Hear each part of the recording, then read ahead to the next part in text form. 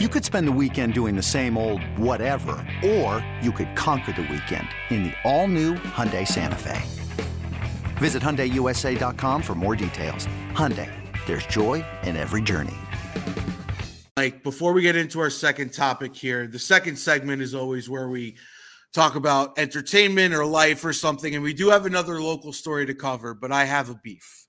Uh-oh. And it is this stupid thing that's on my hand. I thought that was a tattoo for a second. No, you know what? It might as well be, because I went to a concert on Saturday night. That's why my voice is a little hoarse, which was awesome, by the way. It was a Linkin Park tribute band. Got to give them a little pop. They were my favorite band before Chester Bennington, the lead singer, unfortunately took his life about 5 years ago. And they were awesome. They're from California. This is their first sort of U.S. go around, the major one. They played at the Masquerade, and it was a great show. But Mike, it's 2022. They scanned my ticket to get in off my phone, no problem. Why do they have to put this Sharpie-like stamp on my hand that I have scrubbed for 2 straight days now and cannot get off, and will make people think that I don't bathe because I can't get this stupid thing off my hand? My gripe is grinding my gears that it is 2022 and we don't have a better way to get people in and out of sporting events and concerts than a stupid hand stamp. It does feel that way, but let me ask you this. You said it was at Masquerade. Was it an all-ages show? Yeah, I think it was. Okay. So perhaps this was a way to separate the 21 and over crowd from the under 21 crowd. Yes, I believe it was, as a matter of fact. But even still... But hold on, though. Like in the venue's defense, and look, I don't disagree with you. I hate hand stamps. I hate wristbands. Wristbands drive me nuts. Honestly, it's funny. We were talking about the Falcons and how they can't really dictate what we do from a content standpoint. I never, ever hear complaints from the Falcons about anything that we do from a content standpoint, unless we say something that's factually incorrect or is a personal attack. So I'm going to choose my words a little bit carefully here. The one thing that drives me absolutely nuts about Mercedes-Benz Stadium, we have credentials. We wear credentials that say who we are and where we're allowed to go, and they're on our person at all times. Why then do I also have to wear a wristband when I enter the stadium? Like, I don't understand that. Like, credentials right here. Why do you then also need me to wear a wristband? And you might think, okay, well, you're complaining. That's a first world problem. It's not a first world problem if you're appearing on camera. I noticed this over the weekend. I was kind of putting together my demo reel of 2022 and all the things I've done.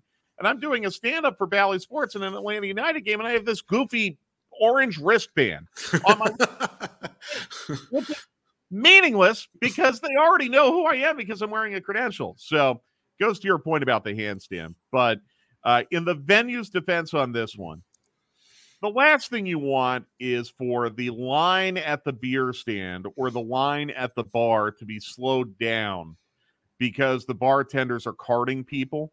True. If the hand stamp expedites the beer line, then I'm all for it. All right. You know what? There was good service. Shout out to the staff and the crew at the Masquerade. They were very efficient, and I didn't miss any songs because I was waiting online for a beer. So I guess 48 hours and it's not really even faded. Like, it's still legit. Nope. It might as well be a tattoo, to your point. And I've scrubbed it with hot water to the point where the skin around it is now red and white, and it is flaking and it is inflamed. Don't do that. Yeah. So I tried my damnedest. So I'm just gonna have to walk around with this. But you know what? The concert was great and it was worth it. Good. Let it be. Let it be now. I mean, just use it as a memory of the good concert and don't irritate your skin or give yourself a rash or something. Exactly. All right. So Mike, we lost another Atlanta mainstay this weekend in Dansby Swanson. He is now, curiously, I will add, a Chicago Cub. I know this isn't what we do on this podcast, but that contract seemed perfectly reasonable for somebody of his play and his stature. It was not in the stratosphere of a Carlos Correa or Trey Turner. So I don't really get it. But besides the point, How do we as a radio station and as a sports community in Atlanta handle this time in which there's so much change? New quarterback for the football team again, Freddie Freeman gone, Dansby Swanson gone. The potential is there for Joseph Martinez not to return for Atlanta United. There's sort of a I want to use the right word here too. There's sort of a collective search from a Hawks perspective. Trey is the face of the franchise, but from a leadership standpoint, I feel like the guy who's going to be the voice of the team is still being searched for. So how do we handle this as a radio station and as a city with so much change with the stars of our city for our sports teams? One of the first things we have to deal with as a radio station, and it's something that we probably don't even think of too hard, is making sure that our imaging is up to date. You know, if we had any Braves promos with Dansby Swanson in them, we had to kill them today.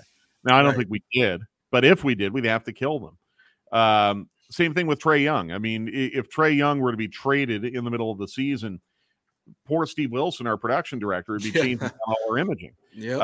When Matt Ryan was traded, we had to immediately change all of our Falcons image. And for those of you who don't know what imaging is, they're the little sound clips that introduce a segment or transition from show content into a commercial break, or in some cases the on-air promos you hear, or what we call the legal ID, which is a 10-second clip of sound that we play at the top of every hour to identify our call letters and our city of license. So, in a lot of those cases, we have Trae Young highlights or Trae Young sound bites, or in Matt Ryan's case, a ton of Matt Ryan highlights. When Julio Jones was traded, same thing.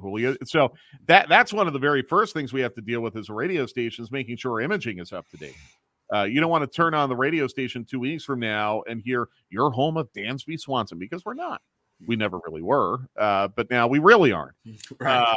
With Dansby in particular, though, there's a secondary component to it, because we as a radio station did have a relationship with Dansby. Carl Dukes had a really, really good relationship with Dansby. We had him on for a full hour on Dukes and Bell, and I thought he was phenomenal. In fact, I told him afterwards I would love for him to come into this radio station every week during the off season and just sit with us for an hour and talk about sports, not talk about baseball or the Braves or Dansby Swanson, the baseball player. I would have loved to have had Dansby Swanson on our radio station today talking about the World Cup final. Dansby's a huge soccer fan.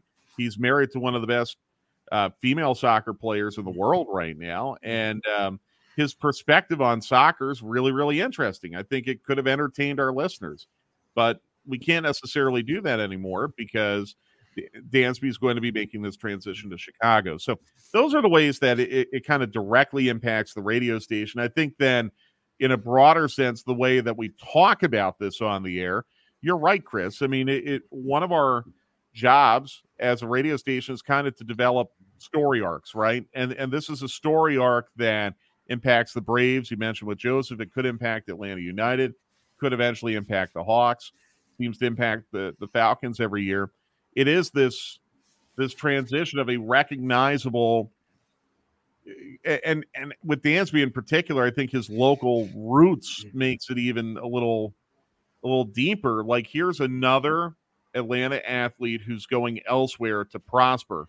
How do we feel about that? How do our listeners feel about that? And that's how we're going to be talking about it over the next couple of days. How do we feel? There's almost a sense of loss to it. How are we going to process that sense of loss? And in this particular instance, did Alex Anthopoulos make a defensible decision? That's going to be a big part of the dialogue about this as well. But at a certain point, you got to let it go. You know, if we're still talking about Dansby Swanson a week or two from now, I'm going to be disappointed, because other storylines are going to emerge with the Braves. Other storylines are going to emerge with the other teams that we cover on a daily basis. So you have to, again, give our listeners an opportunity to reflect on it, react to it, be informed about it, but then we've got to keep it moving. There's no sense, in my opinion, there's no need to dwell on the departure of someone like Dansby Swanson for longer than a week or two. Yeah, unless he comes out in his introductory press conference and says, I never liked Atlanta anyway, and I just wanted to go somewhere else. And then we'll talk about that for a day or two, and we'll move on.